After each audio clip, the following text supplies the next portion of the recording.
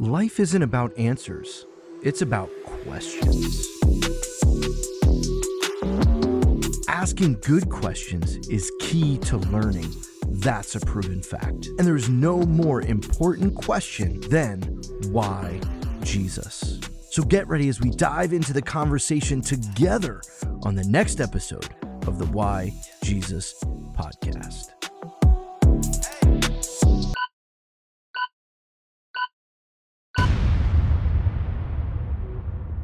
And we are live. That's right. Ryan and John in one screen together. Man, if you guys have a fight in stream, that would be legit awesome. We can just go right now. That'll probably get us a lot of views. Let's go. No, but seriously, hold on. You did it. You included the round one fight with the animation and everything. I'm sorry, bro, but this is why you're the favorite host. Wow. All right, guys, I have better things to do today. You need a wow? I'll be... Okay. We got all the sound effects. Second is the best. So all I'll say is we always know LT will come through when my power goes out like it did earlier today. So I had no fear. Fact. I had LT no fear. He may be the second favorite host, but that's just for, these little like round one fight reason type things. As far as being one of the most reliable people I know, I think LT got it. I think he's got it. He's definitely my favorite substitute host. Hold up. Daryl's in the chat. Let's find out. He might be hopping on with us. Ooh. Oh wow. We might be going 5. Let's find out. I'm throwing it in. First. It's first come first serve. Let's see whoever. This is gonna make history today. Maybe first and put last. The link in the chat, and whoever joins. The entire live stream is just gonna crash after this. Yeah, well, we already had that problem. Whatever we do, just don't do too much because we're gonna start lagging with the Puerto Rico Wi-Fi. Oh yeah. Well, today let's review what we're gonna talk about.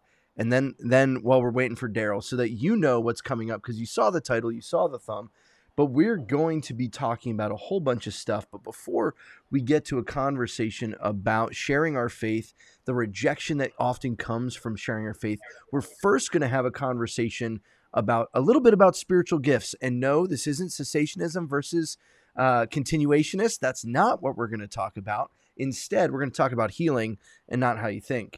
And then after that, there's a clip that recently came out from Kat Von D. Yes, the Kat Von D that LT now has learned the name to. Kat Von D is going to be back on the pod. Yeah, we could just go round 2 fight. But no, we're going to be looking at her conversation with Allie Beth Stuckey. And I think she shared some really insightful things in regards to church attendance, in regards to choosing a church and worship and all that kind of stuff. I think it'll be fun. We're going to see if Daryl hops in as we get going. Let's say hi to some folks in the chat. We see Bible Dingers is here. Welcome. I'm guessing that's not you, Ryan. That is your better half. On the other side, that's probably Nick. I think Nick is just jealous. I'm sensing a lot of jealousy here. I do feel some jealousy. Yeah. He says, do you have any idea how many times what? I missed that. Want to do a video with the two of us. How many times that he asked that Ryan and him do a, live stream together. It's because he's not as cool as John. He knows. That's pretty much it, yeah. No, it's because he's so handsome that if I was to sit next to him on video, I would look so ugly. Oh, I'm jealous. You should be. I'm jealous. I'm not next to John either. I'm above John. It's not the same. I want to be in Puerto Rico. Wow, he's above you, John. I think that was a power move right there. John. It is a power move. Yes. Round right. 1, fight. We're going to see if Daryl actually comes through. But as we wait for Daryl. Yeah, no fighting. No fighting. Let's be nice. What's wrong with you people? As we're waiting, as we're waiting for Daryl to come in, we did some fooding earlier. Took Ryan to some really good Puerto Rican food. He ate I saw the pictures. Pork belly. So he's pretty adventurous. Then we got some wood donuts. I don't know. Have I told you guys about wood donuts? Wood donuts? Yes. No, that's what he thought. But no, they're just donuts that you have like any toppings that you want on them. He had churro. I had Oreo. You have to do it. Okay, hold on. I need to share exactly what you're talking about because I need our folks to be able to see these wood donuts. You have to do it. I don't want to. You have to do it. Please no. It is sick how much these people eat, bro. It's sick. It's almost sinful. Dude, I want to have a Euro donut now. After seeing that, man. Oh, now it's just the two most important people. That's exactly right. I'll put it back. What happened? Oh man. Okay. You need one. So is anyone else joining us or not? I don't know. We're gonna get started, and if Daryl shows up, he shows up. We'll see what happens. So let's hop back over here where we just were so that we know and we're in the right spot. So let's talk about this video. We're going to pull open the scripture that he's referencing because I think it's important and I've said this before, I'm a cessationist. The rest of you guys, I'm pretty sure, are continuationists. No, Ryan, you and I are on the same page. Okay, so we got two out of here cessationists. I mean, based on the last conversation we had, I'm not even entirely sure what I am anymore. Yes, this is what I want to hear. My world has been rocked. Next is baptism. I'm gonna get you all. Oh wait. Here he is. Here he is. Let's go. Let's go. He's here. Another cessationist. There's the Daryl. Yeah. What's good? A new world record on the Why Jesus Network podcast. Daryl popping in. That's 5 of us. How many more? I don't have any more that live here. We almost have the same amount of speakers as people watching. And yet we don't have 7 likes and 7 of you are watching. Come on now. Don't make me. Yeah, I will.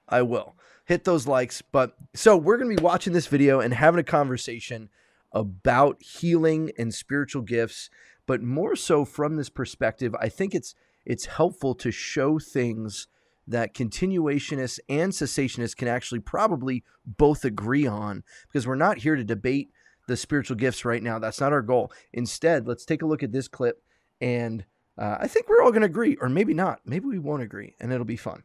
Every believer is equipped to heal the sick. Jesus said, "These signs will follow them that believe in my name." The list begins with, they will cast out demons. It ends with, they'll lay hands on the sick and they will recover. So it's all of the sicknesses and all the plagues and all the diseases that are mentioned, and all the sicknesses and all the diseases and all the plagues that are not mentioned. So that's just all of them. You're redeemed. Healing belongs to you. Does not matter what it is, you're covered. The cross, he became a curse. See, he is the only one who perfectly fulfilled the law. He would destroy the works of the devil. Not just sin, but sickness and disease and bondage and addiction. Jesus set us free from all of those. And healing is an important part of the kingdom of God. So I do want to point out that I did not cut that up. They cut that up. I got to put Daryl in here. They cut that up. And so that is not me choosing what to take out of his sermon. Instead, that is exactly what it should look like based on the social media as I blab to get Daryl in here. Why is he not in here? Oh, wait a minute. I feel like there was something missing. Like he should have kept going to like bring it back to actually be biblical. Like I was just waiting for him to like, gotcha, like I was waiting for it. I like how he used the terminology "you're covered" as if it's sort of like a health insurance policy. Yeah, wasn't that weird? It was. Oh no, that's not what I wanted to do. Maybe I'm not the best host. Oh, hey, I'm not the best host. I was gonna say, I think this is slow. Jeremy's slowly falling apart. No, you guys keep talking. I gotta get falling Mr. apart at the seams. D King in here. I always find it funny when somebody with glasses is talking about healing, especially the kind of healing that they're claiming. Yeah. Because, all right. So if, there he is. Just LT. There he goes. There we go. There you go. All right. I had to for a moment. After he gave me the dig, I had to for a moment. LT, you look different. I'm over here like trying to make a good, solid point, and this is just. LT I quit. Yeah. I mean, in the top left corner, we have ask us a question now, so that's nice. I'm sorry I couldn't type fast enough for you. It's a wild one. It's a wild one tonight. All the audio listeners are like, we're just lost. This is what happens when I spend extra time to set it up to look away, and then Daryl's like, I want to join. I'm like, yes, get in. No, John, you were talking about the guy with glasses. Oh yes. So I got you. Because of the type of healing that they're claiming, everything can be healed, and it's your right, essentially. And you're wearing glasses. So what you're saying is that all those other diseases, all of them, minus poor eyesight, those are all covered. But, poor eyesight, it's not covered. Jesus' sacrifice was not enough to cover all healing plus poor eyesight. Well, here's the other thing. I'm going to read the verse. Tell me what he didn't say. Here we are. Yeah, I know. They always skip over it. Is it Mark? And now hold on. I got to put Daryl. Yeah, you want to read that Mark while I put Daryl in here? We can't read anything. It's too tiny. We'll make it bigger. What verse? We're starting at verse 16. Yeah, it's Mark 16. It's the extra. Yeah, that's not how it ends, like he said. No, it was said, whoever believes and is baptized. Yeah, you got it. But whoever does not believe will be condemned. And these signs, someone say these signs. These signs will accompany those who believe in my name. And they will cast out demons. And they will speak in new tongues. And what else? Pick up serpents with their hands. That looked like a will. And if they drink any deadly poison, it will not hurt them. Come on, church.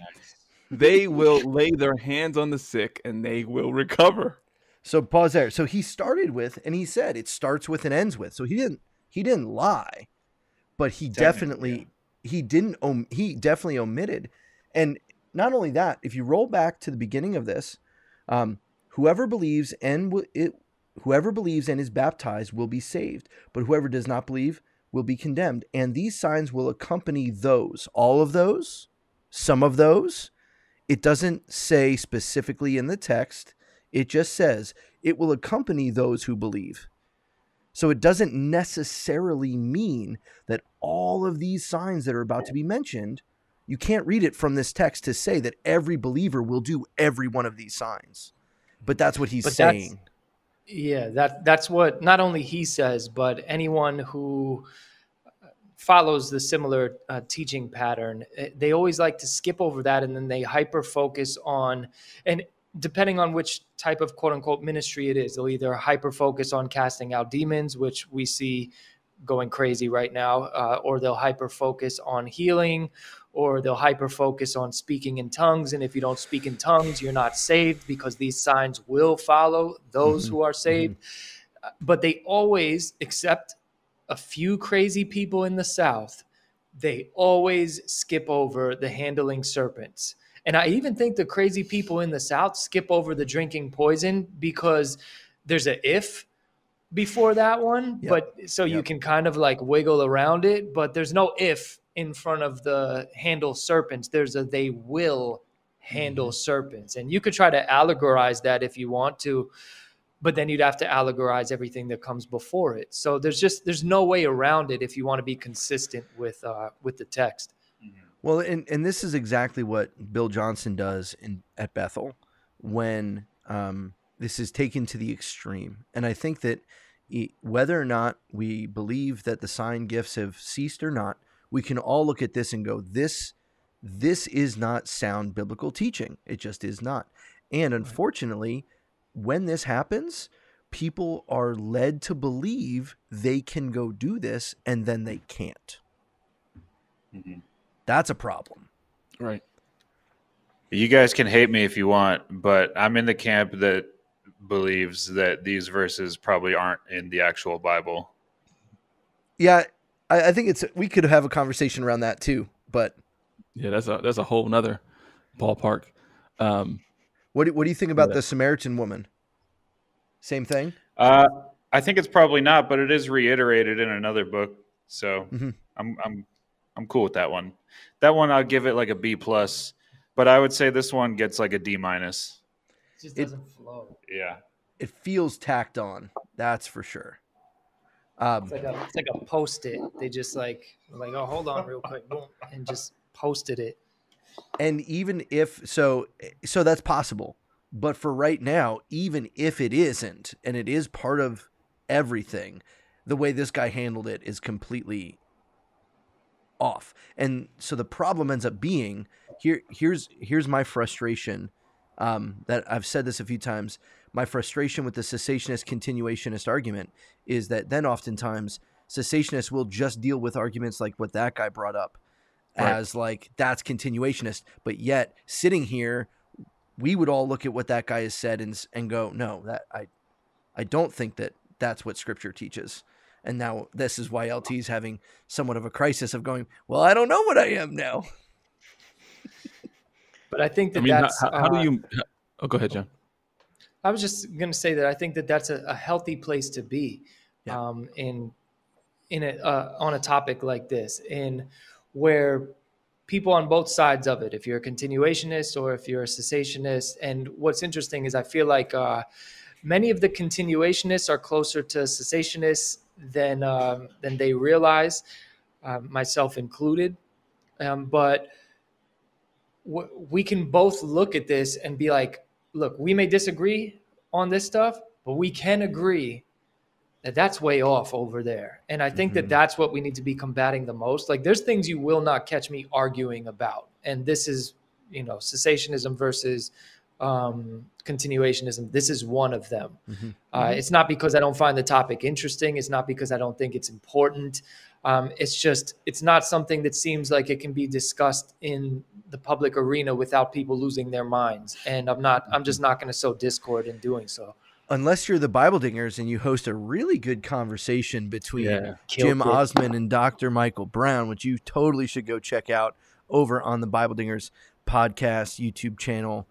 Just click on Bible Dingers in the chat because Nick's here and you can go check that out. So yeah, thanks for that shout out, bro. Sowing discord is definitely what we do best. I don't think it was a discorded conversation. I thought it was a very helpful conversation. Is discorded the right word there, or is it discordious? Discourteous. Discourteous. Check the group. Oh, and any other thoughts on this passage or this argument? I think Romans 12 is another place you could go, even if you didn't want to dispel, because he gave this idea or this perspective that somehow everyone gets this spiritual gift.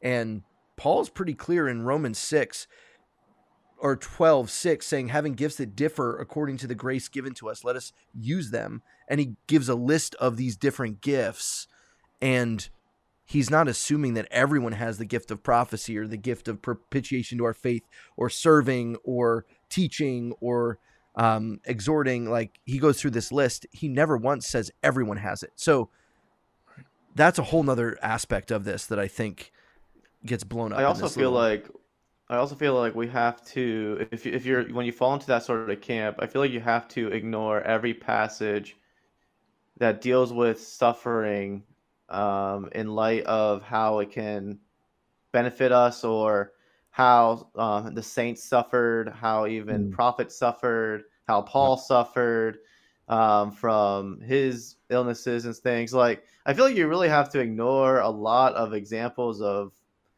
the Bible heroes, if you will, suffering, and the passages about how, we're going to suffer and we're going to be sick and we're going to die. Like, I just feel like you have to ignore so much just to have that sort of philosophy.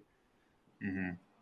Yeah, and this is a point that Jim Osmond kept making during the argument. And while it can be invalid at sometimes, because I think that cessationists can be a little bit over dismissive on occasion. Sure. All that this pastor would have to do is walk into a hospital and heal somebody, and then the case would be closed. Yeah. But I don't think that's going to happen. I was going to say, if you go in the extreme side of charismatic theology, where you believe that no matter what, as long as you have enough faith, anything will happen, absolutely, hands down, no matter what, like, it's guaranteed to happen, then yeah, like, those type of examples always they always just crush that argument, because people aren't doing that. Right. So yeah, like, if you're on the extreme end, that argument always works because it just crushes it. Well, in most cases, here's the real issue that happens when we get to one of the extremes, whether it's the extreme fundamentalism on one side or extreme charismania on the other.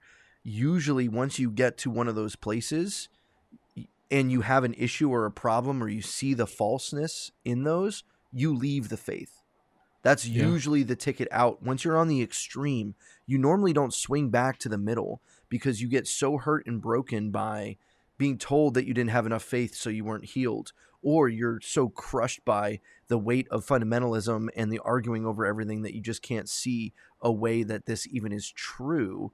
Usually, once you get to one of those extremes, unfortunately, the result is unbelief, not coming back to a healthy center.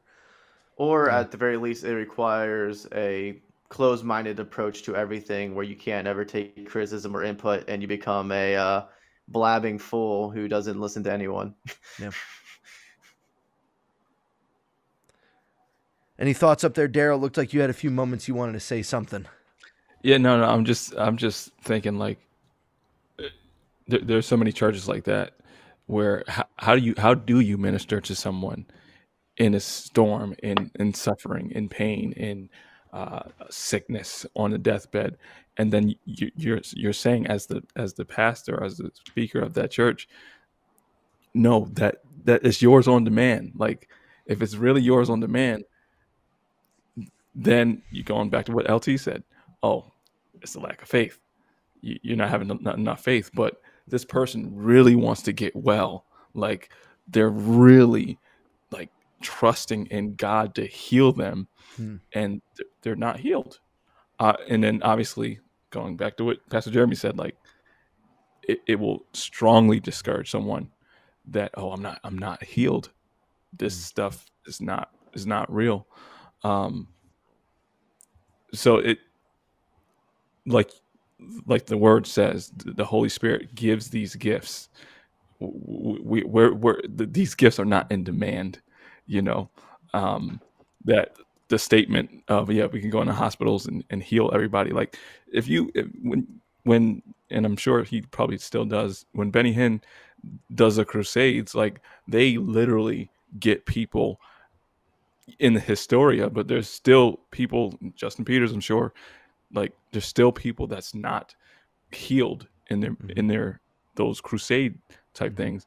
And it's just like, it really puts a bad taste in people's mouths for the faith, because if you're really on that extreme and you're not healed, but you're promised the gift is yours, then it really puts a bad taste in your mouth, and then you. I can really testify that to in my own sort of personal experience, because there was a time in my life where I was running around a little bit more with people more on that side of things, Not exactly to that extreme, but on the more charismatic side.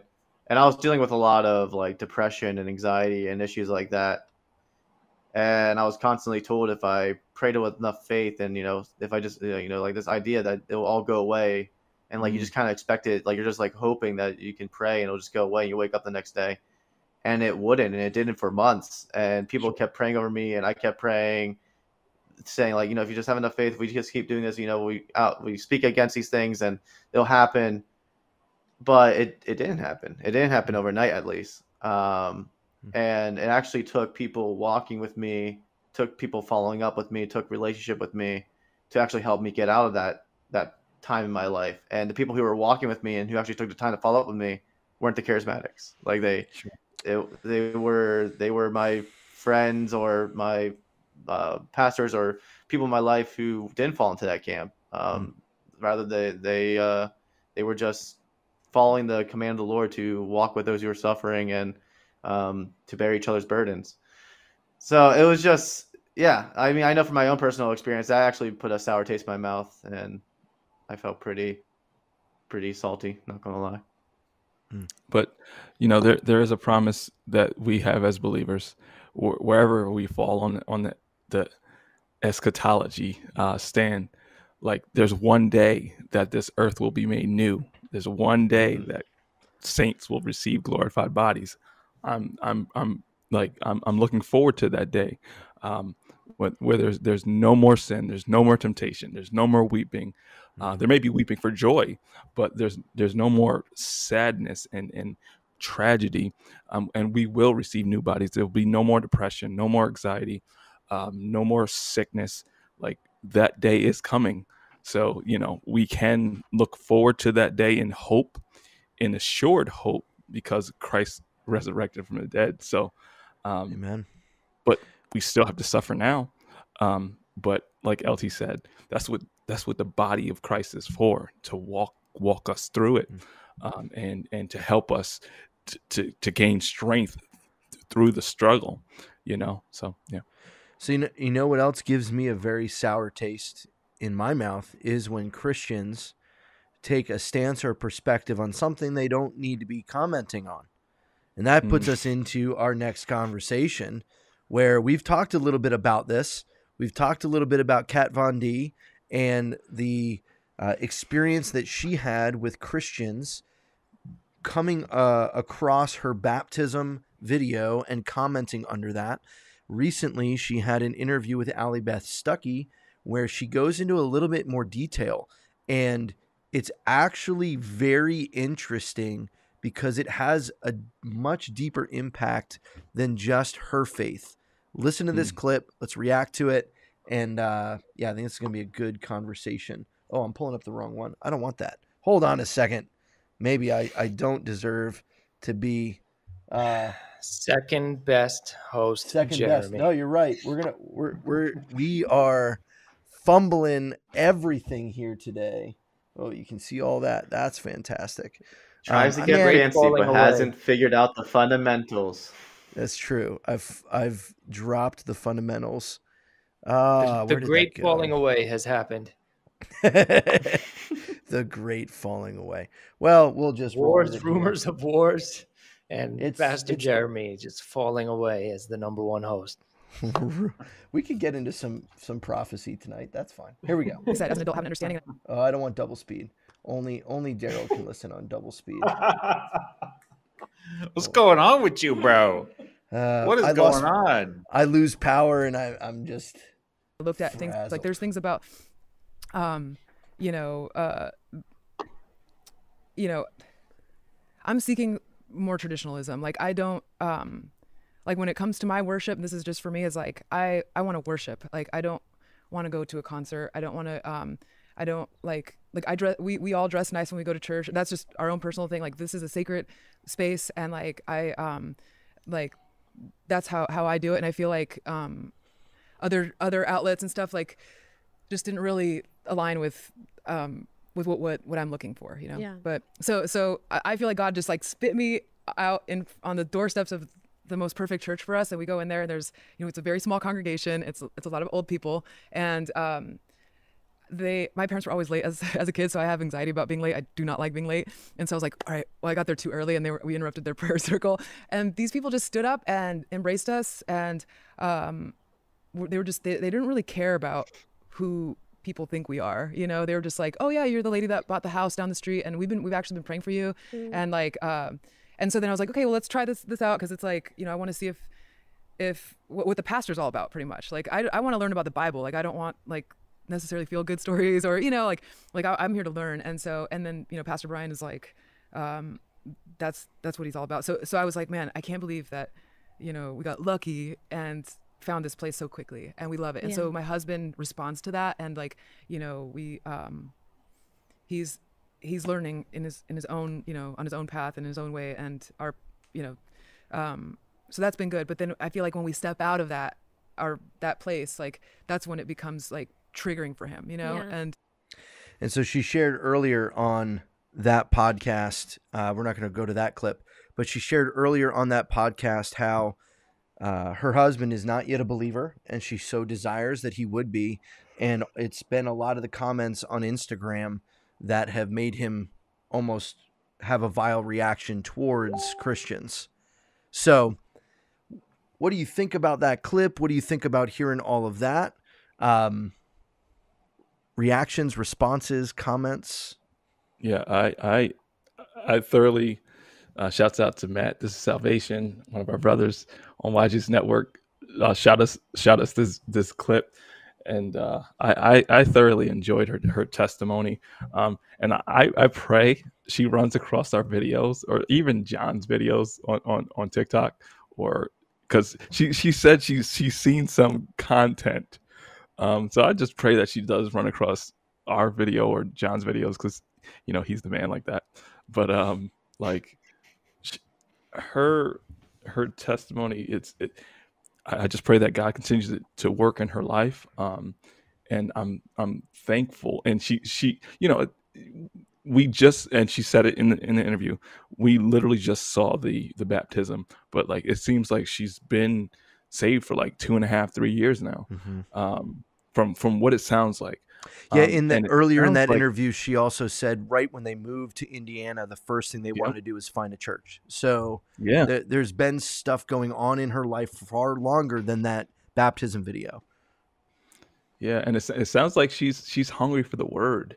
Like, it, you know, she was like, I don't want a concert. She said that like a few times. She's like, I don't want a concert.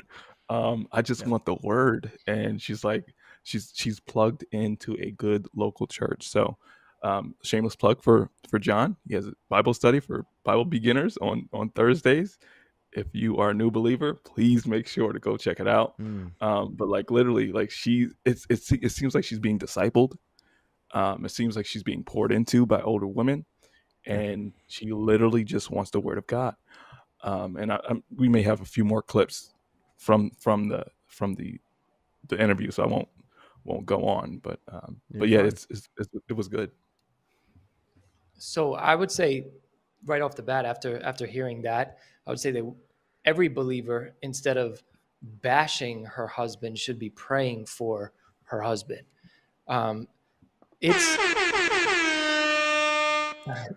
So I believe that statistically speaking, and I don't have the numbers right in my head, but when a woman comes to faith, it's less likely that her husband will follow. When a man comes to faith, it's more likely that the woman will follow into that faith. So we have to be diligently praying. Think about how many people know who they are.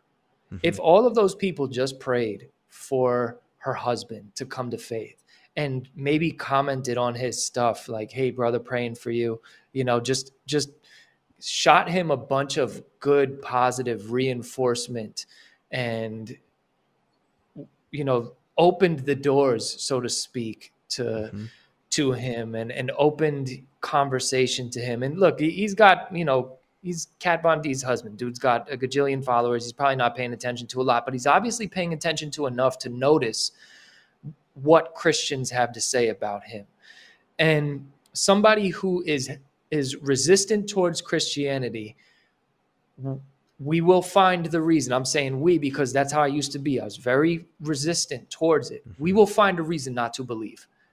And we won't use logic, we'll use our emotion, right? So I think that it's a statement on how trash we can be as Christians, to where it's like, oh yeah, well, she's going to church, but what about her husband? All right, but what about her first? Okay, and if her husband's not a believer yet, what does that mean? You kick her out the kingdom? Like, all right, see you later, Kat. Your husband's not a believer yet. No.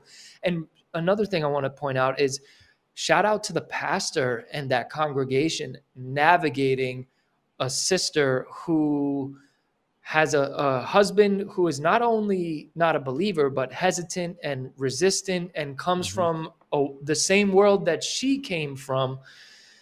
And she has a lot of spillover from that world in her own life. Her husband doesn't have spillover. He's still in it. He's supporting his wife, though. So at least give him credit for supporting his wife in this. There's so many positive things about this that we could be focusing on. And it doesn't mean to ignore the negative. It doesn't mean to pretend like it doesn't exist. But let's gather around somebody who is seeking and also be there for her husband. I know that when I meet believers whose spouse that they were with before they became a believer, that they're still with, I'm being extra nice and extra welcoming and extra friendly and extra going out of my way to make sure that this person doesn't feel like I feel that they're not welcome. And I think that we need to do a much better job at that. And give especially new believers some grace. Well, and the other cool thing shared, one sec, LT, I'll let you go. Other thing she shared just to that point, John, is she shared that her husband has been getting convicted over some of the things he does and says, that he's felt less comfortable singing some of the song lyrics of the songs he's written. And like, she's explaining that there's a change in him that's happening. Yet he gets on Instagram and sees Christians coming after her. And we can all attest, if someone comes after our loved ones or our spouses, man, it's going to be really... Especially your wife. Yeah. Yes, and so like it's wild to hear her share. And he's going to church with her is what it sounds like. So he's open to this. And yet there's all this negative hate. What were you going to say, LT? Well, I was going to say the first thing that comes to my mind is a passage, I think it's 1 Corinthians, but I could be wrong, where it talks about how hopefully the spouse can be saved through their spouse. The idea that a believer shouldn't divorce from their spouse if they're a non-believer, in the hopes that, through their example that they may be saved. And then it goes on to say, but if that person chooses to leave you, let them leave you or whatever. But it talks about staying in your marriage with an unbeliever if you become a Christian, in hopes that they may also become a believer through your example. And I just don't understand it when you see something like this happen, where it seems like someone has true faith. I mean, none of us will know for sure. Only God knows for sure. But it seems like someone has true faith, and it seems like their spouse is at least curious, and has a decent relationship with their wife in this case. Why not to be supportive, and why not to rally around that in prayer and stuff? I don't know. It is just odd to me how the internet can bring out the worst in people. And a lot of times people on the internet, they assume a lot. They just assume a lot off one little clip. It can be a 50-second short, and they assume so much instantaneously. Mm-hmm. That's true. Can I ask a stupid question? And we can pretend like I don't know what's going on. I obviously do. But let's pretend I don't. What exactly are people bashing Kat Von D for? Yeah, great question. So because she's still, and she said it all in the interview. Again, it's a great interview. Go watch it. But because she's still trying to minister. It seems like she's still trying to minister to her friends and her old fans. Like she said, she's not giving up the way she dressed. And she dressed like a Catholic person still, but she's not gonna change that. And she's not gonna change the style of her music. So she's still trying to reach where she came from, and because she's a celebrity, and because she's not changing certain things, certain people are saying she's fake. Yeah, so they're calling the baptism fake. They're calling her doing it for show, mocking Christianity. They were saying that she's still part of the occult. And she goes into a lot of this in this interview where she talks about she had all these New Age books, but she had really walked away from that for some time. She talks about how faithful her parents have been as Christians and how she ran away from the home when she was young as a result. And there's a lot of baggage that she's worked through with that, but her dad has been steadfast in the faith and someone that she could go to. Like, there's just some really interesting and deep things. And she even talks about how, even though, and here's some hope for parents that I think is really interesting, is she talked about how her parents' faithfulness of teaching her how to pray, that when things went bad, even when she wasn't a Christian, her first thing she would do would be to pray, even though she didn't believe at that time, but she would still pray. And so I think there's something to be taught there. So Christians are second guessing her based on her looks, based on her history of being a tattoo artist and having tattoos and all this kind of stuff. And they're just basically being nasty for no real reason.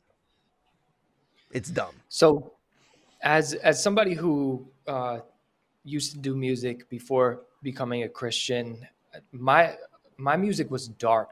Like, I have a song where I committed suicide. I have a song where I kill people. I have a lot of crazy songs where I do drugs, it was a whole list of every dark thing you could possibly think of, right? When I became a Christian, I still made music, and it wasn't in the same way, right? But I would still drop curses. I would say that's the lyrics were very self-glorifying. They definitely shifted from a lot of the real negative stuff, but that was also due to personal development and just trying to be a more positive person. And I had a different audience then. But anyway, I'm going down a rabbit hole. So it came to a point where I continued to make music, and I would curse on some of my songs, and I started to feel like that was wrong. Right. And it wasn't an instant thing. It wasn't, when did Kat post her baptism video? 3 weeks ago or something? It definitely wasn't 3 weeks. It was more like 3, 4, 5, 6 years of me slowly changing out of the lifestyle that I used to live. And even if I wasn't living the lifestyle, it was still in my head and still on my lips. Mm-hmm. And it just took a while before I was like, you know what? I'm not doing this anymore. I don't feel right putting a curse in a song, and I don't feel right talking about somebody in this way. I remember there was one song that I dropped and everybody loved it, and instantly I felt convicted about it. Instantly. And it was getting played in stadiums and stuff. And I was instantly felt like I did something wrong. But by then it was just in full motion, or too late. So, her saying that she's not going to change her music, I think that given enough time, and let's seriously give it some time, guys. Let's not just you put a date on it, but given time, I guarantee you her thoughts about that will change, especially if her husband becomes a Christian. Well, and she did share that her music listening has changed. Yep. That she also shared she's not afraid of dark. She's like, I believe in demons. I believe in these things, but I'm not afraid of it. I have nothing to be afraid of. So I think she has a very interesting perspective. She loves punk rock music, and she's like, I'm still going to sing and love punk rock music. I think her desire not to change was more around the side of I'm not all of a sudden going to pull a 180 and become Lauren Daigle and make it on the Dove Awards, and she's still going to be authentically herself. But I definitely, even in that interview, felt her sharing just genuinely. It was so nice to be able to hear her talk for a long period of time, just to share her own life story. And you're right. sanctification is a process. There's a moment of sanctification that I believe happens. We were talking about this in the chat the other day. But I do believe there's a moment of something that happens that begins in us, and it will never be completed until glory. And we have to show grace for that in different believers' lives, for sure. Just one final thing. I like that she was on Allie's show because, Allie's Reformed, and whether you're Reformed or not, those are, you can agree that people who are Reformed, they have a high view of Scripture. So the fact that that's the person whose show she went on when she could have went on everybody in the world's show. Yes. You can almost guarantee your usual suspects were reaching out to her to get her on a show. So the fact that she reached out to Allie. She reached out to Allie. Like she That's sought awesome. her out. Yeah. That's comforting. Very comforting. So. But yeah, well, and I think that as we have these conversations, there's times where I think for Christians, we do have bad experiences with people in the world as well, where it's not just Christians doing bad things, but it's the world. And we want to spend some time in our conversation tonight, really the bulk of the rest of our time, having some conversations about what it's been like sharing our faith in the world today, and give some examples of that, some ways how the world has rejected us as Christians for what we believe, while still telling us to be accepting of all people. And how are there, maybe there's some ways that you've been surprised at people listening to what you have to say in regards to either sharing the gospel or sharing your perspective of faith on a topic or two. This is really just an open mic, open floor to hang out and share some stories and to give some insight into people that might be listening who are considering, how do I do this? How do I share my faith when I know much of the time it might just be rejected? Yeah. Oh, go ahead. I was going to say, I think that, well, there are some instances where it's been tense when I'm having the conversation with people. In my experience, and I don't know why, or if this is just it's really just my experience and not many other people's experience, but usually people are pretty friendly when when I'm presenting the gospel to them. The only sour encounter I had was in my college years. I was talking to a girl about Christ, and her parents were two women. And so she was directly asking me if that's a sin, and I was just honest. And so that turned sour. But for the most part, when I've spoke with people and I've told them who Jesus was and why they need him, people were like cool about it. So I mean, maybe you guys have totally different experience than me, but I've had pretty good experiences. So I mean, I know for myself that I have throughout my life done some like street ministry style stuff. But a lot of my conversations have been brought up a lot in either like interfaith dialogue stuff. So for instance, when I was like in college, I went on an internship on Penn State campus, and I had a lot of interfaith dialogues with people there on Penn State, at Penn State, I mean also I go to a bookstore and the guy there's an atheist, and we go back and forth about philosophy. Whenever I travel, people ask me about my faith, and we get into discussions comparing the faiths. So like a lot of, I would say I don't have sour experiences, because a lot of times I go into conversations where people there are, I talk a lot with people who are exploring, who are interested in religion, who are interested in philosophy, and generally speaking, debate, disagreement, comparison, contrasting is part of the enjoyment of the conversation. So I think for me, it's like I have an odd perspective because I'm generally surrounded with people who like those conversations, which is different when you do like street evangelism or something like Living Waters does, because you're going to run into a lot of people then who aren't necessarily friendly to interfaith dialogue. Mm-hmm. So I think I'm in a kind of a unique position in that regard. Yeah, so for me, I've had good and bad. On my prayer walks, when I go to prayer walks with my local church, people will, so I'm in the South. Virginia's like right on the top of the South, so I'm in the South. So everybody thinks they're Christians already. So when you mention Christ, oh yeah, my grandmother, blah blah blah blah, thinks they. So I said the prayer, or I got baptized when I was younger. So they think they're okay. So they'll give you these niceties, and I always tell my Uber passengers, like, when I'm from New York, and they're like, well, why are you down here? And I'm like, my church. And that either changes the conversation. We start talking about the Bible and church and stuff like that, or they'll either get quiet or just change the subject. But what the one thing I do enjoy about New York and up north is they are blunt. They are real. So like when I invite people to church in New York, no, awesome, great, thank you for being real with me. When I invite people down here, yeah, I'll see you on Sunday.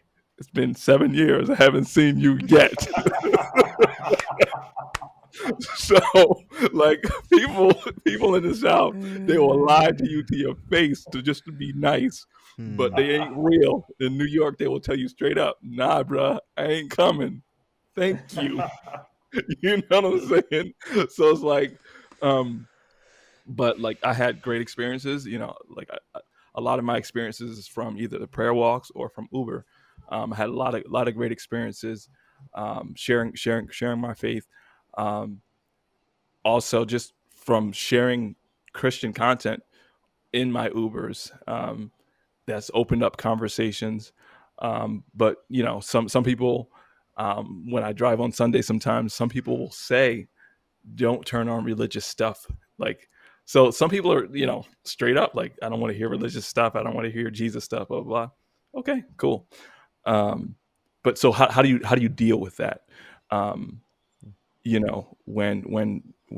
they reject, you feel like they're rejecting you. They're really not rejecting you. They're just rejecting your Lord. We're called to be just witnesses. We're not saving anybody. We're just called to be witnesses, sharing our testimony, sharing the gospel. Mm-hmm. It will be a springboard into sharing our faith, and know that when we do that, the Lord is with us, and the Lord empowers us to do so. And one thing that Kat Von D said is like, she's not doing door to door, and like John said, it may be a time where she says she's on fire for Christ, and I'm awesome. But there may be a time where she's like telling everybody about Christ. It's just a matter of time. And some people are gifted that way, and praise God, He's gifted me that way. I truly just want to tell people about Jesus all the time, in any shape or form. And some people are not gifted that way. However, we're all called to be witnesses. Mm-hmm. So we do have to pray for boldness. And if we are rejected, John said it clearly earlier, pray that God gives you another opportunity. Pray that seeds are planted by other people, and just pray that God brings the increase. And if they reject your message, just don't take it personal. And it's hard not to take it personal, but don't take it personal. And just really pray, because you were in that same boat. Like we all need the Lord, and God's going to save who He will save. It's just He's going to use His church to do that. So I've had very good experiences sharing the gospel, And I mean, I've unloaded the clip. I've had like 45-minute conversations about Jesus, the cross, the resurrection, like everything. And oh, okay, cool. And they just walk away from the conversation. You know what I'm saying? It is what it is. I don't see the increase, but the Lord will have his doing with them, and then some people, they'll take a track, or I'll ask them, we have a church on the street, we're just walking around the neighborhood praying for people. Oh no, I'm good, I don't need any prayer. All right, cool. Give them an invitation, give them a track, and just keep it moving. But we never know what the Lord is going to do with our witness. And you may not be as bold and as outspoken as the next person, but anything you do for the Lord, any small thing, whether it's inviting somebody to church, or whether it's posting a scripture, or whether it's how can I pray for you, you never know how much that may impact that person's life. So, when go ahead. To that same point, I love prayer walks, because one of my favorite stories, and this isn't my story, it's a story of one of the church plants in our area that does prayer walks around. And on their first prayer walk, they met a guy, and that guy asked them to pray that he'd find a woman. And that was the prayer they prayed with him. 7 years later, he walks into that church, and now he's a member of that church. And wow. And the pastor remembers why, because he remembered meeting him at the back of the church the first Sunday he was there. He goes, "There's a lot of nice Christian women here." And he goes, "Oh, you're John. I remember you." Not John Clash, a different John. And it's just a testament to, I mean, you could have taken that very weirdly and been like, well, why do you want us to pray that you'd have a wife? Like, this makes no sense. We're trying to tell you the gospel, and you just want to get something. But instead, they cared for him. They loved him. And years later, he ends up at their church. So I think that's exactly right. We may not see the fruit. It's great when you do, but you may not. John, I know you've got some thoughts and encounters.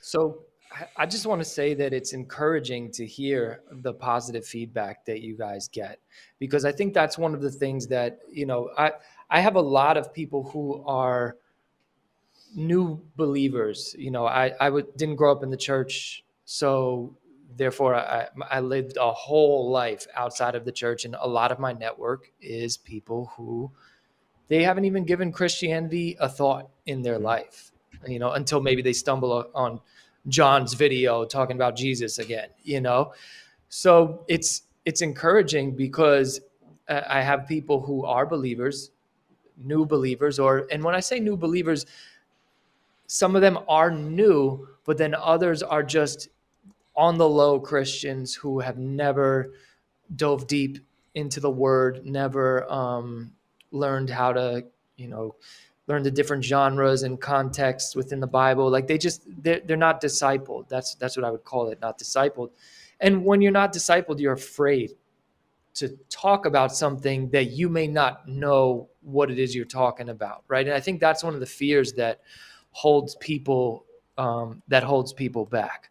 So hearing from you guys that you guys get good feedback is awesome, because it's encouraging for somebody who's a new believer to hear, like, all right, I can talk to people about this, and I'm going to have some good experiences, right? So that's really good.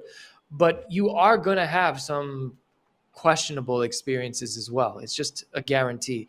So I think one of the things with me is I was primed for this type of stuff in sales, right? Like I was. I knew that sales was a numbers game. I knew that, it was funny, Daryl, you're like, yo, I unloaded a whole clip, and they would just, they'd be like, all right, bro, thanks.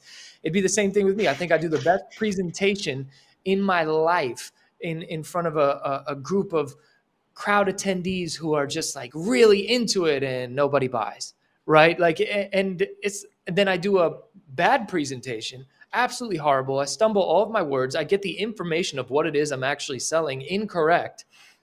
And then people buy right there on the spot. And it's, what? That was the worst presentation ever. And there's something that I've learned is, one, talk to more people and do it quickly, right? And two, you cannot say the wrong thing to the right person. right? So saying something is better than saying nothing, but always say it in love. And you got to just you got to have a little bit of tough skin when it comes to this. And you don't have to look, when you're sharing your faith, you don't have to get into a debate with somebody. You don't have to get into an argument with somebody. You don't have to. If they're hostile towards you wanting them to have eternal salvation, lovingly walk away from the conversation. It could just be a seed that you planted. And you have to just also get to a point where you trust God more than you trust yourself with delivering the message. Like, I'm just trying to do something. I mean, everybody I meet, I may not give you a whole gospel presentation, but I'm just trying to do something to get in your mind, to plant a seed. And then I trust God to do the rest. Like, I really trust God with people's salvation. There's people I pray for diligently who are not saved, but I trust if anyone can save them, it ain't going to be me. It's going to be God. Amen. Amen. So I think it also comes down. I was gonna say, I think also when it comes to this topic, we like it when things happen immediately. We like immediate results. But a lot of times I've found in my experience, there's a persistency that takes place. So like, for instance, I had a friend who wasn't really a Christian. Like, they said they believed, but they didn't really take their faith all that seriously. They did pretty much anything a secular person would do: sleep around, stuff like that. Just live up the hedonist lifestyle and not really care about anyone or anything.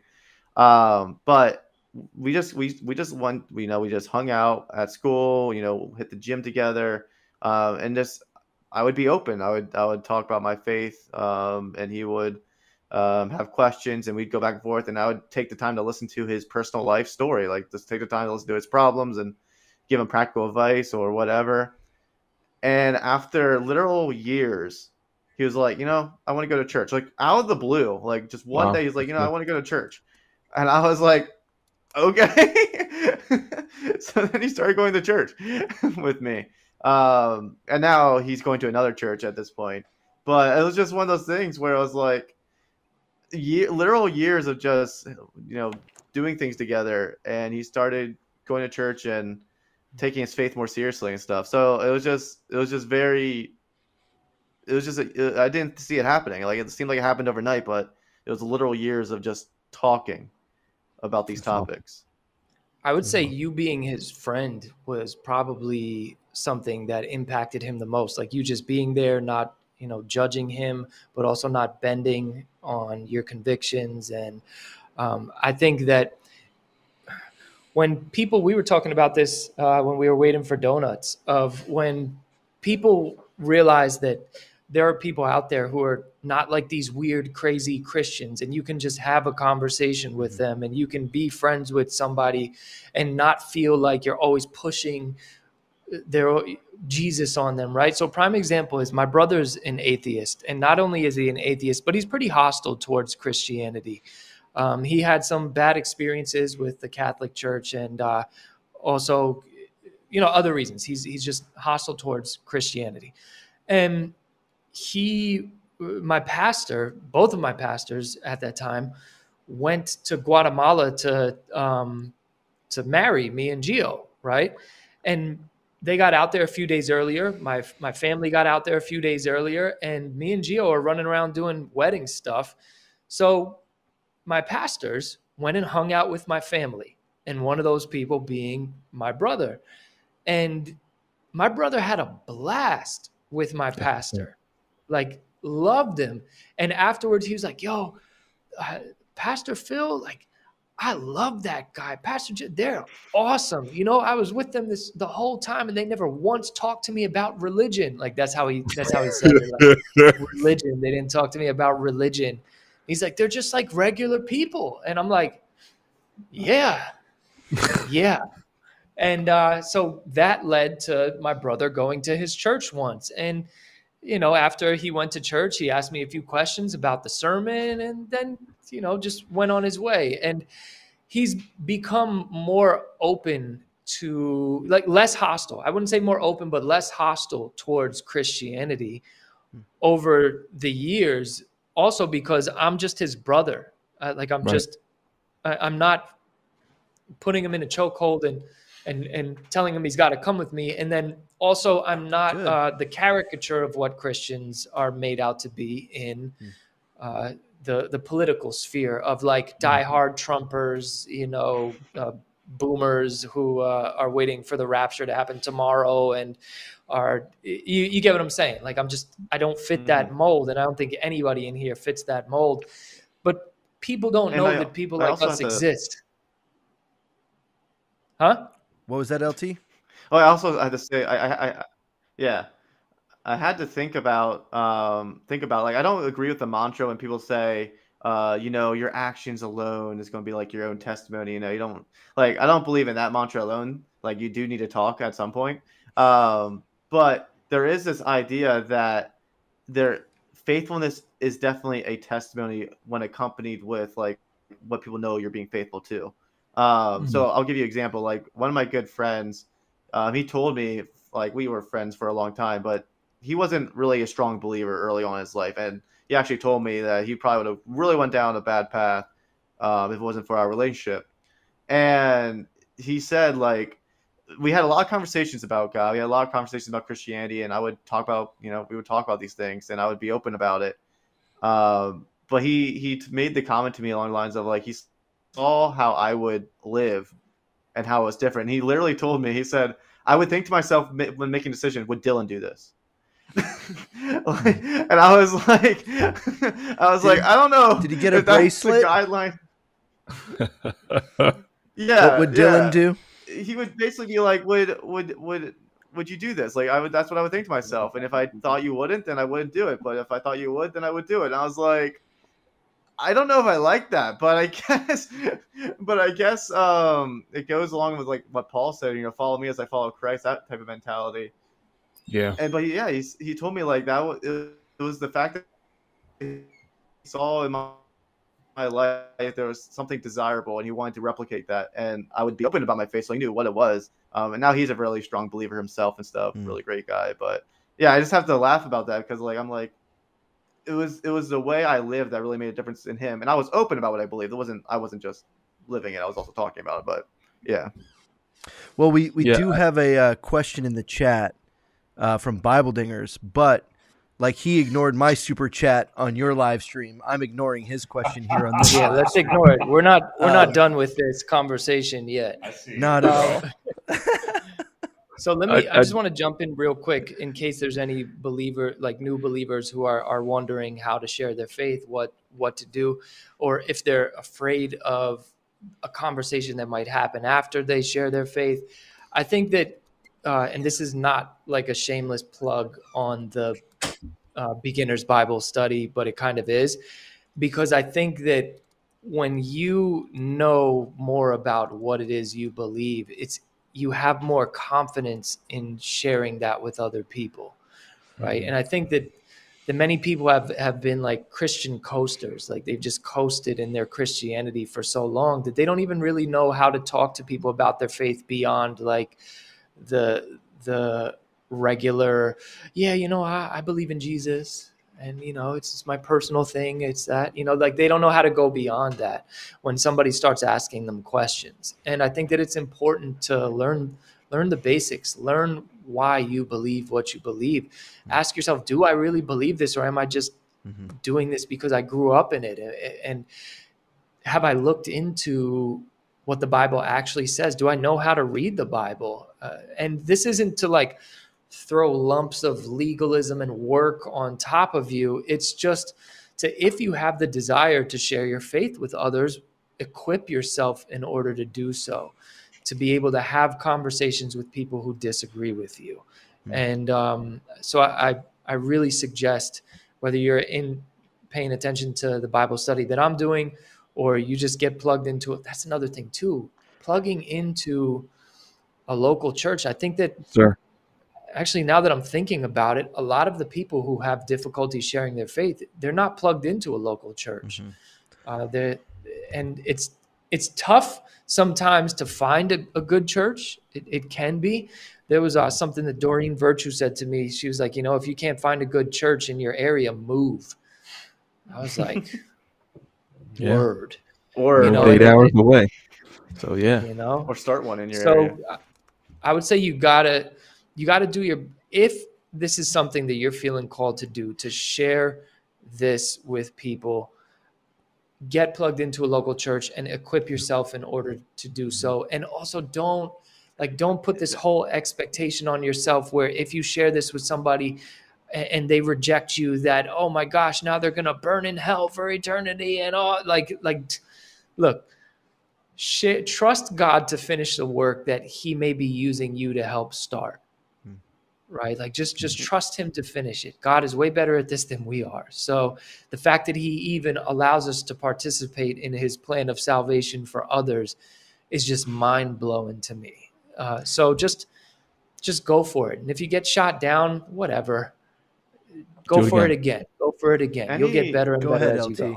You got something. So I'm thinking about something you made a comment about there, John, about knowing more about your faith and stuff. So I know for myself, something I wrestle with currently, I still deal with it, but also definitely wrestle with a lot in the past as well, is feeling like I never know enough, and therefore the fear of never knowing enough that I don't have enough to share. So I fall into this trap that it might be shocking for what I do. It might be shocking. I don't really like debate. I should say hostile debate. I like conversations about topics of religion and stuff, and I like going back and forth. But the reason why I like interfaith dialogue is because it's not hostile debate. It's generally more friendly conversations where we can agree to disagree sometimes. But it's one of those things where I know for myself, I study a lot. I read a lot. I listen to a lot. And I've studied apologetics after apologetics after apologetics. And it got to the point where I knew a lot, but I felt so insufficient. I felt so insecure that I'm still going to get things wrong. I'm going to say the wrong thing. What if, and I was just filled with fear, and I kept reading more and more and more and studying more and more, and it didn't get better. It just kept getting, it stayed the same. So I guess, I think I'm asking for myself as much as anyone else, like, how does one address that? Whether like they are studying, they do know a lot, but they still wrestle with that fear, or they feel like they don't know enough. Can I give a resource that I think really helps with a lot? I recommend this to a lot of folks. I've had it queued up, so I was ready to roll. But this book by Greg Koukl, I think really it's not about winning arguments. It's about learning how to ask good questions. And that's the whole book, is simply about learning to listen to what people are saying, their objections or their pushback, and asking good questions, because a lot of times Christians go into a conversation or a setup or whatever it might be, and they're trying to win someone. They're trying to convince them of the gospel. Greg in his book is all about wanting the person to leave the conversation and go, that was a good conversation. Much like what happened right here with Lou. Lou said he ran into, here's the one I want to pull up. He said, was at a college campus yesterday, and a very bright, friendly young man came to me and shared his faith in Christ in a respectful way. He impressed me, and I could see his faith shining through.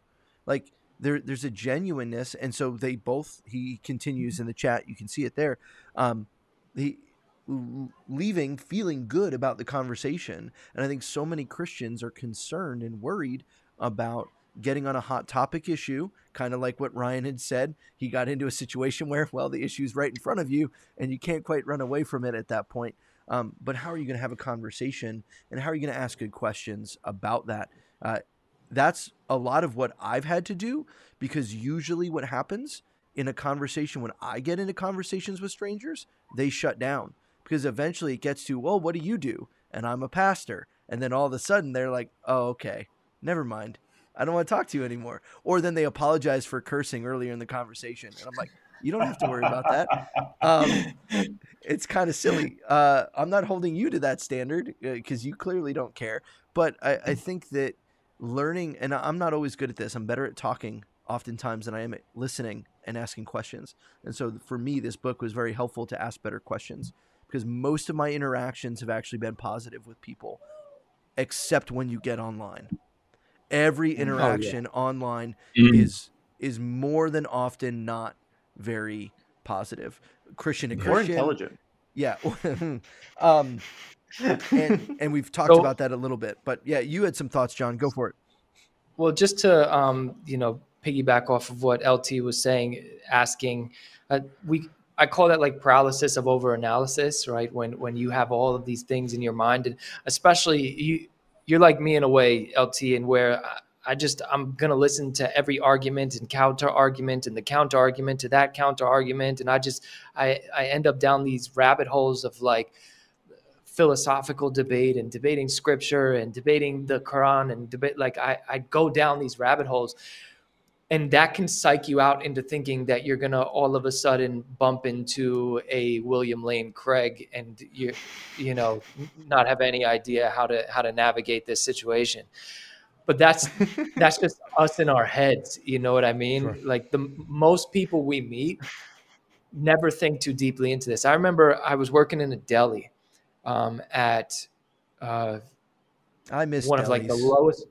Huh? I miss delis. That's they're good. This was a good one. Froggy's Deli's in Somer. I only worked there about like 6 months, but it was incredible. So anyway, one of the owners is an atheist, and he found out that I was a Christian, and he would be like, so friendly conversation. But he would be like, so what do you think about this? What do you think about that? Well, why do you believe in this? What about all these other religions? Blah, blah, blah. And because I've studied apologetics, like I had simple answers to his questions. One of them was like the beginning of the universe. I'm like, do you really believe that it just came out of nothing? Like space, time, and matter came. And so after a few conversations, he's like, you know what? You know, you're an intellectual, right?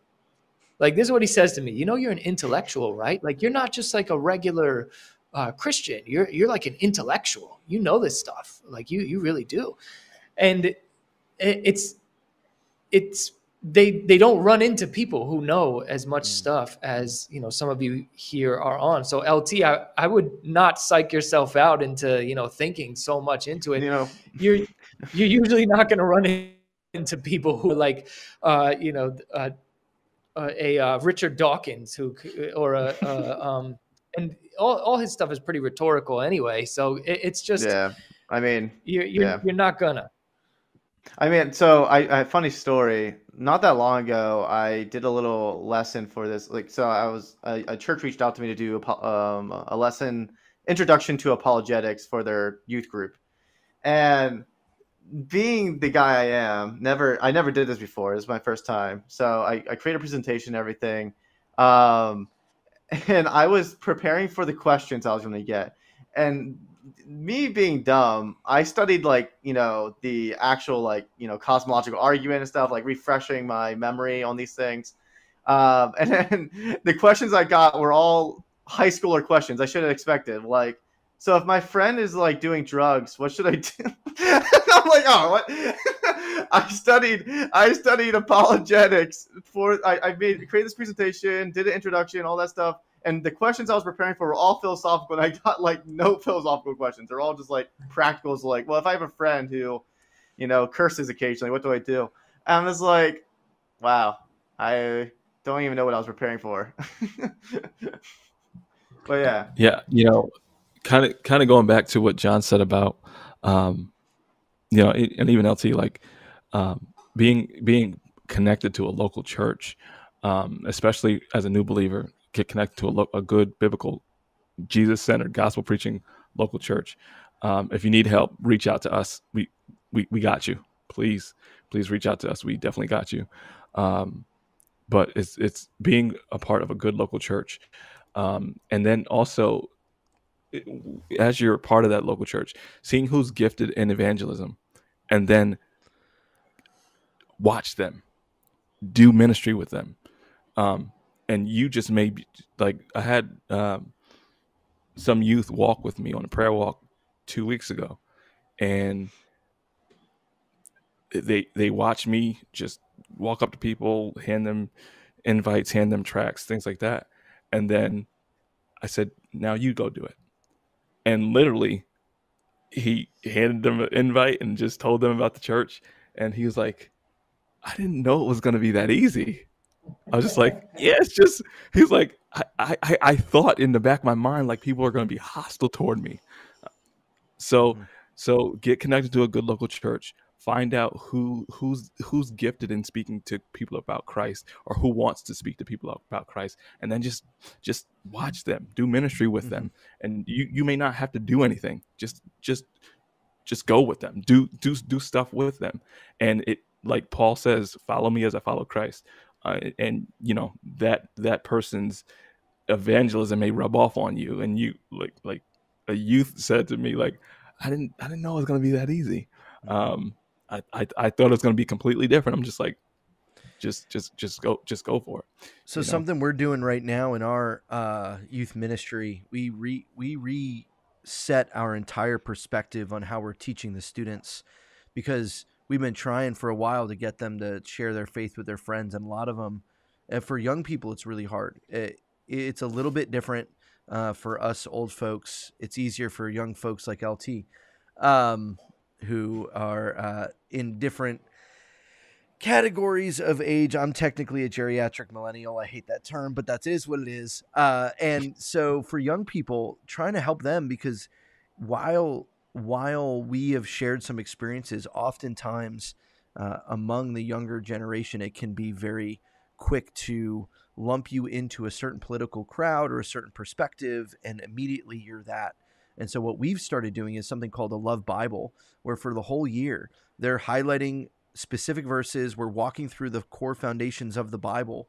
We're about, a third of the way through. And when they're done with this, the goal is for them to go give this Bible to someone and say, hey, I've done this work in this Bible. I'd love to give it to you as a gift that you can go and read it. And even I would love to read it with you. Right. So it's an invitation to a relationship, not so much a, hey, you need to present the gospel to this person right now, and then you need to baptize them right there, and then you can celebrate with the angels in heaven that they're saved, right? Like, that's sometimes an uncharacteristic perspective people have of sharing the gospel. But sometimes it looks like faithful relationship over years and years of just being in someone's life and sharing that with them. We got some good comments in the chat I wanted to hit as we're chatting, because I think there's some gold in here. Danil said, when I was well studied on apologetics, I only ever used that knowledge to argue with people via Facebook comments. LOL. But isn't that what we all do in our first year of Bible college? Yeah, sometimes you know enough to be dangerous. Yeah. And Ray says, my mother-in-law's motto, if God calls me to share the gospel, it doesn't matter to me how they react. My job is being obedient to Christ. God handles the rest. Amen. Amen. And continued, said, she was always loving in her approach. She just never cared if they were upset or put off by her. She never felt embarrassed or ashamed. She was a lovely, God-fearing woman. Jerome, welcome. I think it's important to not be ashamed, because if you truly love the person that you're talking to, then what you want for them is to know Christ. It's not just some sort of numbers game because you want the biggest church in town or something like that, and you want to get some big posse from the neighborhood. It truly comes from a heart of love for that person, and so it should feel genuine. And I think that you guys mentioned a couple times about, taking it as some sort of failure if you don't see results right then and there. I think it is important to not feel as if it's some sort of personal failure if people don't come to Christ immediately, because even Jesus, when he was instructing the disciples to go into the neighboring town, he said, if they reject you, then just brush the dirt off your sandals and continue on. Mm-hmm. And they're not rejecting you, they're rejecting Christ. And if that's their choice, then that's their choice, and that's their choice. Yeah, and Lou puts a good question in here. I think this is a good one to talk about. Sorry, I keep covering up your face, John, but I got nowhere else to put this. We'll go like that. There we go.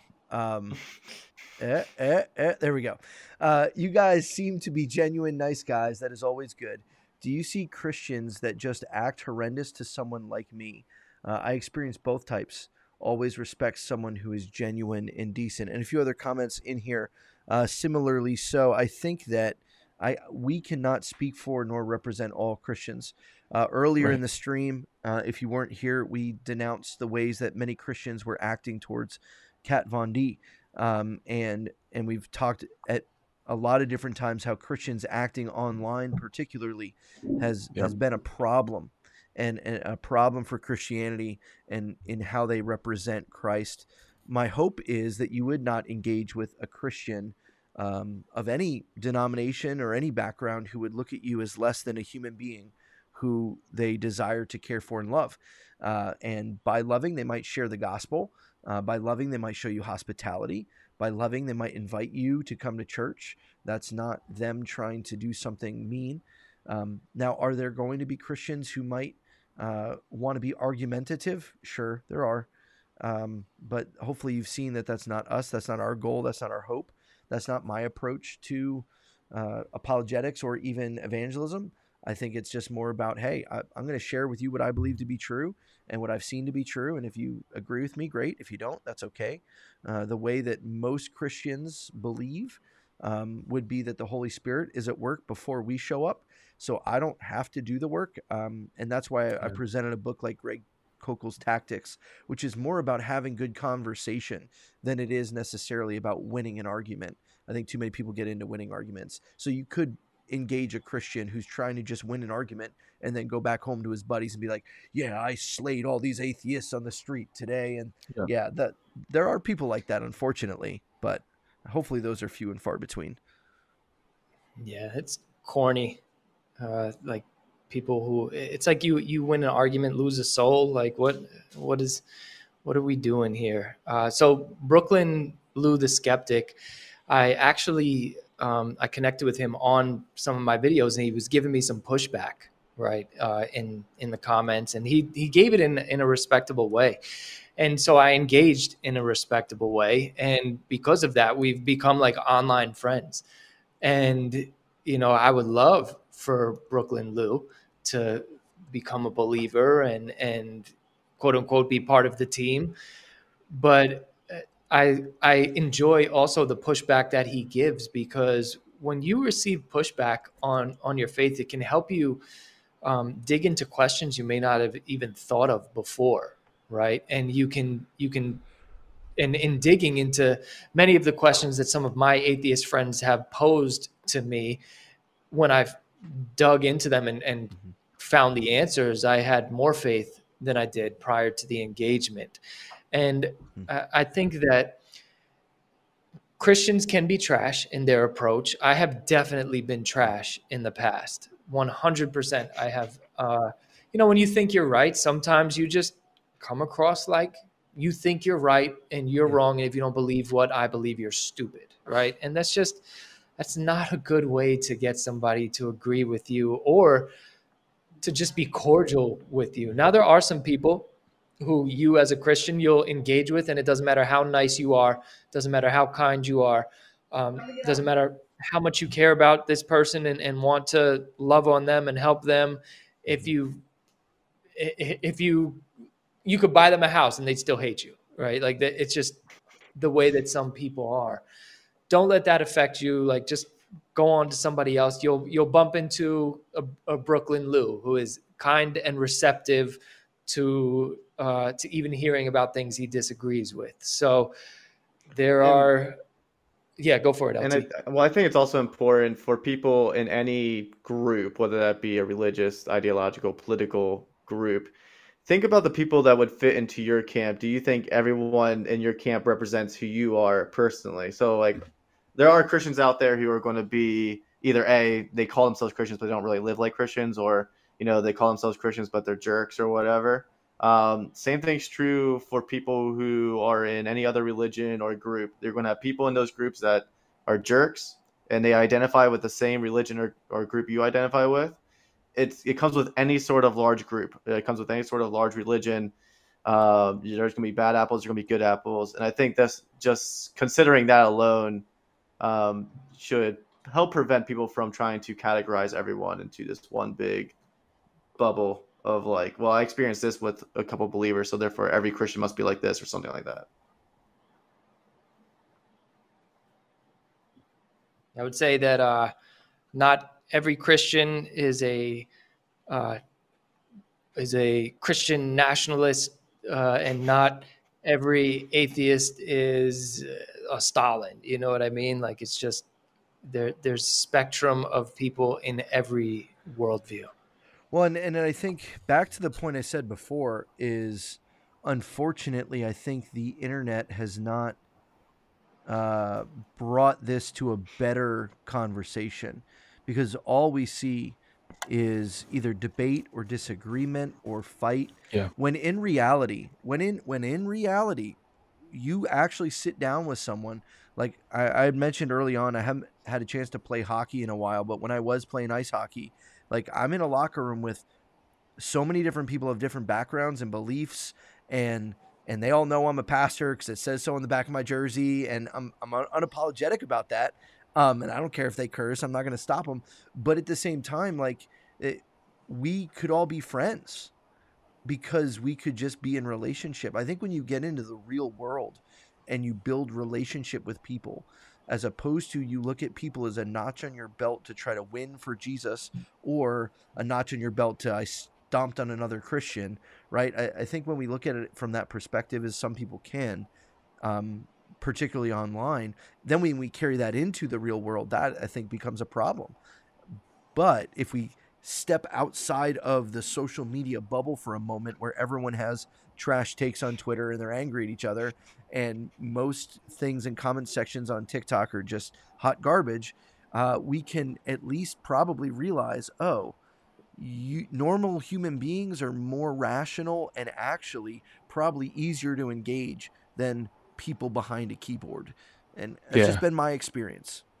Yeah, keyboard warriors. I mean, if people literally had, if the comment section was a large hall and everybody had to get on camera to say their comment, how many comments would be said? If all the 9 people, was actually on camera, like, they would, it would be more of a conversation rather than, your thumb wars and keyboard warriors. Like, literally, if people were to not be able to comment on videos and literally had to leave a video response, like how many comments really would be said?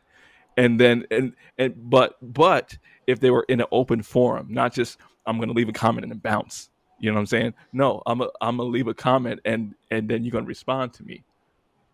A lot of these comments would not be said. A lot of these comments would not be said. So I say that in person, most people pretend to be something that they're not. In the comments section, they show you who they really are. Yeah. Yep. Because there's no. It would be another response via comment. It wouldn't be a face to face. You know what I'm saying? It wouldn't, because the face to face, as adults, we have a filter. Nehemiah, sometimes he's going to be 8 in 2 days. Like, he, him and his friends would just say how they feel, or, you know what I'm saying? Like, just say what it is. As adults, we're going to hide behind the keyboard and really say how we feel. But if you in person, you were like, oh, hey, how you doing? Blah, blah, blah, blah. But you just said X, Y, Z about me. What's really good? You know what I'm saying? It's a whole different story. Like, if comment section was turned off and people had to talk face to face and say how they really feel, it would, I think, it wouldn't be as ugly as it is, because this past month has just been stupid. Like Matt always says, Christian YouTube is what is it, dumpster fire. Like, it's just crazy how, the whole conversation, the past few weeks just been going on, and it's like, just really sit down and talk to each other. So shouts out to the Bible Dingers for having that conversation. Like, it was a good conversation. They may have disagreed, but they're not in the comment section saying, "Oh, you're lost. Oh, you're lost." No, they're really talking it out. Though I would say, though, even in situations like that, where there's a camera involved, I still think, like, I enjoyed that conversation particularly, but I still think people were talking past each other and not listening. Because you're on camera, you're still trying to do something. So I guess for you Christians listening and non-Christians listening, I think that the hope and I would hope that everyone can approach your next conversation either with a Christian or with a non-Christian with the hopefulness that it's going to be a good conversation. Hopefully it is. And if it's not, well, send them our way. We'll set them straight. But it can be hard, and especially can be hard, I think, with family. And we're getting to that time around Thanksgiving where you'll be sitting around a table and maybe having conversations about politics and about religion. And even though families say that those things are off limits, but that's all that really ever gets talked about anyway. Remember, it's not about winning arguments. It's about winning people. And the only way you can do that is by showing the grace and respect that you would want to be shown. And that might mean being quiet and listening. So go pick up Greg Kokel's book. He's not a sponsor. He should be, but it'll help you with that.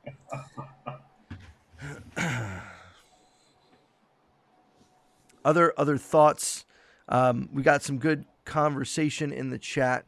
I appreciate a bunch of you, Ed being here, Jerome being here. Thanks for giving some of your thoughts. We appreciate it. We really do want to engage the best that we can. Lou just commented, I'll throw it up there. You guys are just talking now, and it is real. I watch people acting on camera, and most of the time, it's so boring. Well, thank you. This is what happens when we just. Let me tell you something, Brooklyn Lou. All these guys are acting. Once this stream turns off, these dudes are just the most horrible dudes that you would ever meet. He's joking. Please, love. Don't listen to Ryan. He's full on so much Puerto Rican food and. There, he got put back in the green room. They're silenced. No, I'm just kidding. I'll take him out. Yeah, that's what you get, Ryan, for spreading rumors and gossip. Even though I did it while John was defending us, I'm sorry, John. I know you cut off John. I was like, well, that's poor timing. Man, oh man. I am the second best host, not the first best. So it is what it is. Yeah, you've been demoted. That's fine. I'll humbly accept my demotion.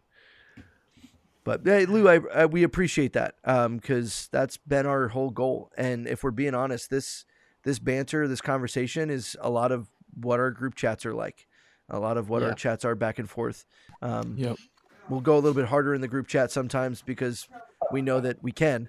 But the group chats, I always tell brothers, like, we literally just need to have a live stream reading the chat because like they be going hard in the paint. They be going hard in the paint. That's what I'm saying, bro. These are just terrible people, bro. Just awful, the things that they say to each other. It's sick. But I mean, we be having some real conversations, and we're Why Jesus Network, we're all brothers in Christ. And we believe on the core things, the essential things, all of us do.